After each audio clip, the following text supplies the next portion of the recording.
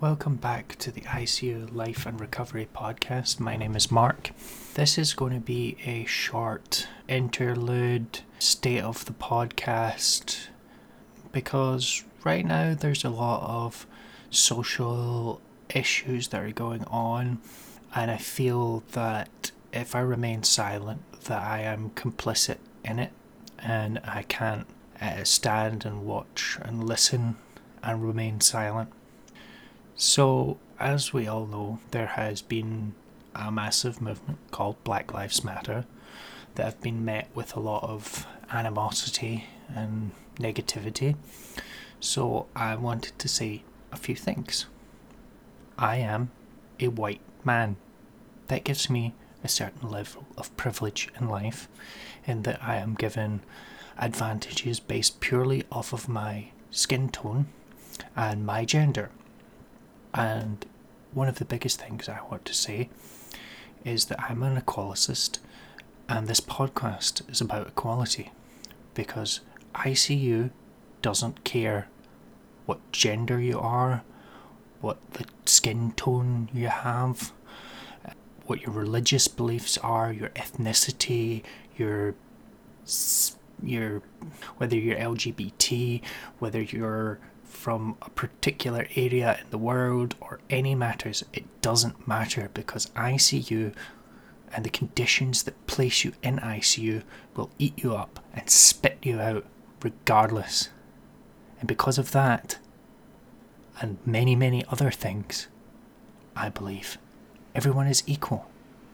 Everyone should be treated equally, and the only things that should matter about your ability to do something is your qualifications, your experience, and what you're able to demonstrate as your skill. That's what matters.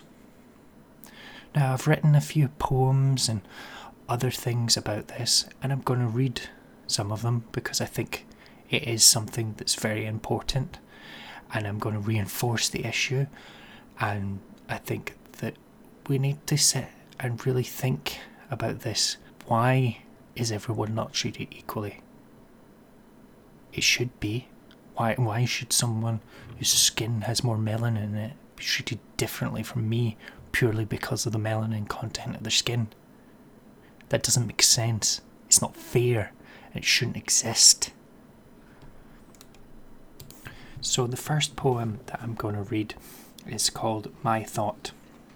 I'm disgusted that it took me this long to learn. We're not different colours, it's shades of skin. The difference we created from levels of melanin. Colour is a man-made fabrication. One race, one colour we're made in. Inside we're the same, just like every breath we're taking. We have taught in society segregation by this concept, man-made conflagration. Through division, separation, we oppress. If anyone thinks differently, we instantly suppress. We create separate boxes to increase isolation. We must bring the extremes back to the middle.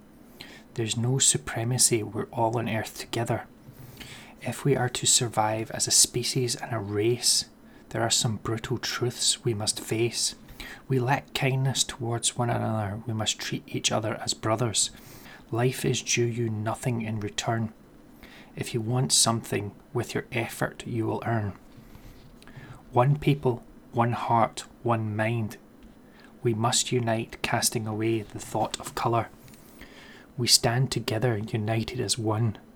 We must relearn that everyone is equal. We were born, we don't see differences.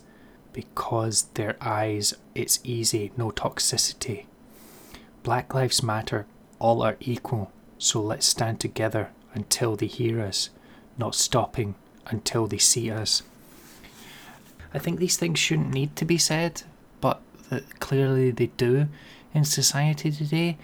That for some reason we have this inflated belief from a historical place of power that we think we're better because we've had education centres longer than perhaps other places have had, so we believe that makes us better because we've been educated, and it's just wrong, and it's bullshit, and it's flawed thinking, and the idea that because my skin is white, my education is better than someone whose skin is darker than mine. It is absolutely mind-boggling, because I could show you hundreds of medical doctors whose skin is a darker tone than mine, who academically would destroy me on most topics, and thankfully quite a lot of them are my friends, and I'm disgusted at how we treat people, and it's just not right, and it angers me and it burns me. And I saw things that have happened in the world that are just unacceptable, and people not brought to justice for things that they've done based purely on the colour or the skin tone of someone. It is disgraceful. People who have shot people for no reason should be held accountable, regardless of whether they are in a position of power. That is irrelevant. If they've committed a crime, they should be held accountable, and that accountance should be by the public in a court, not by a body from within that same organisation.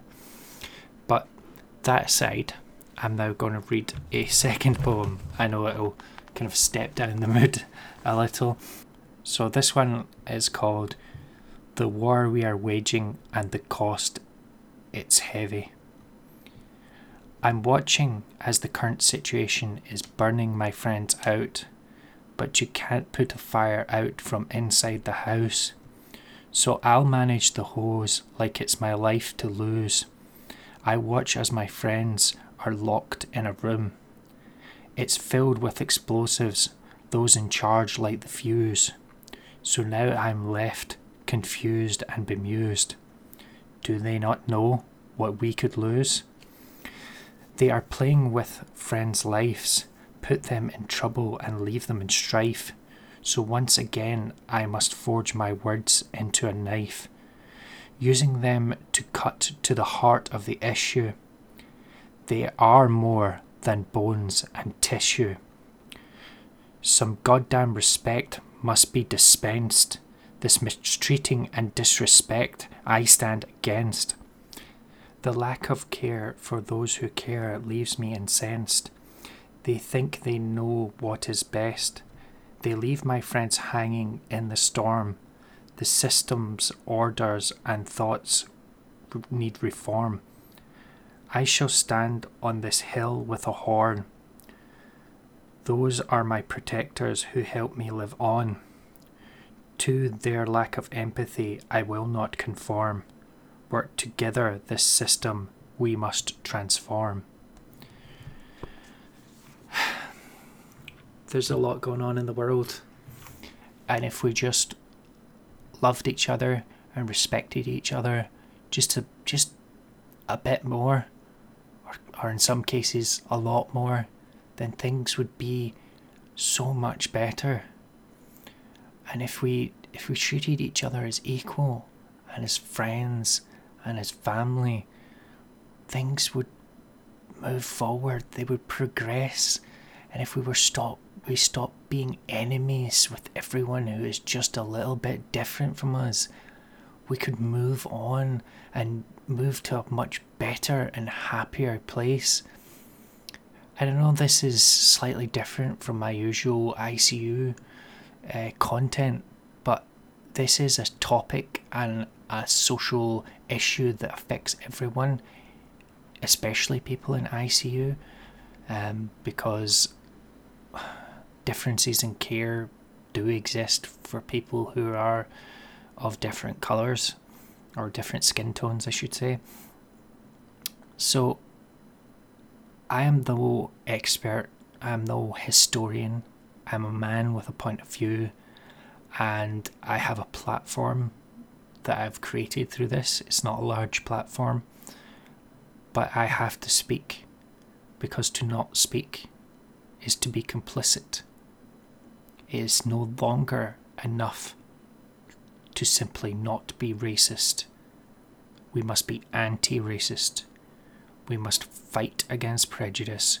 We must fight against these wrongs done on people, on anybody, It shouldn't happen based off of the skin tone, off of your religious beliefs, off of your country of origin, off of whether you are LGBT or any other reason. You should be treated based on your abilities, how you treat people, and just we need to treat people better. That's the fundamental basis of this, and I'm just tired because I see good people being chewed up and spat out by the system because of how poorly they're being treated, and it's just not okay. And I just can't stand and watch. I can't. My eyes are now open. I can see more clearly. I see how it affects my friends. I see how it affects other people. This is not okay. It needs to change. Things need to happen. And I hope that this has enlightened some of you. It might not have enlightened you. Perhaps some of you are more enlightened than me. But I feel this is something that had to be said. Maybe it will mean people will stop listening. If it does, that's sad. But it needs to be said.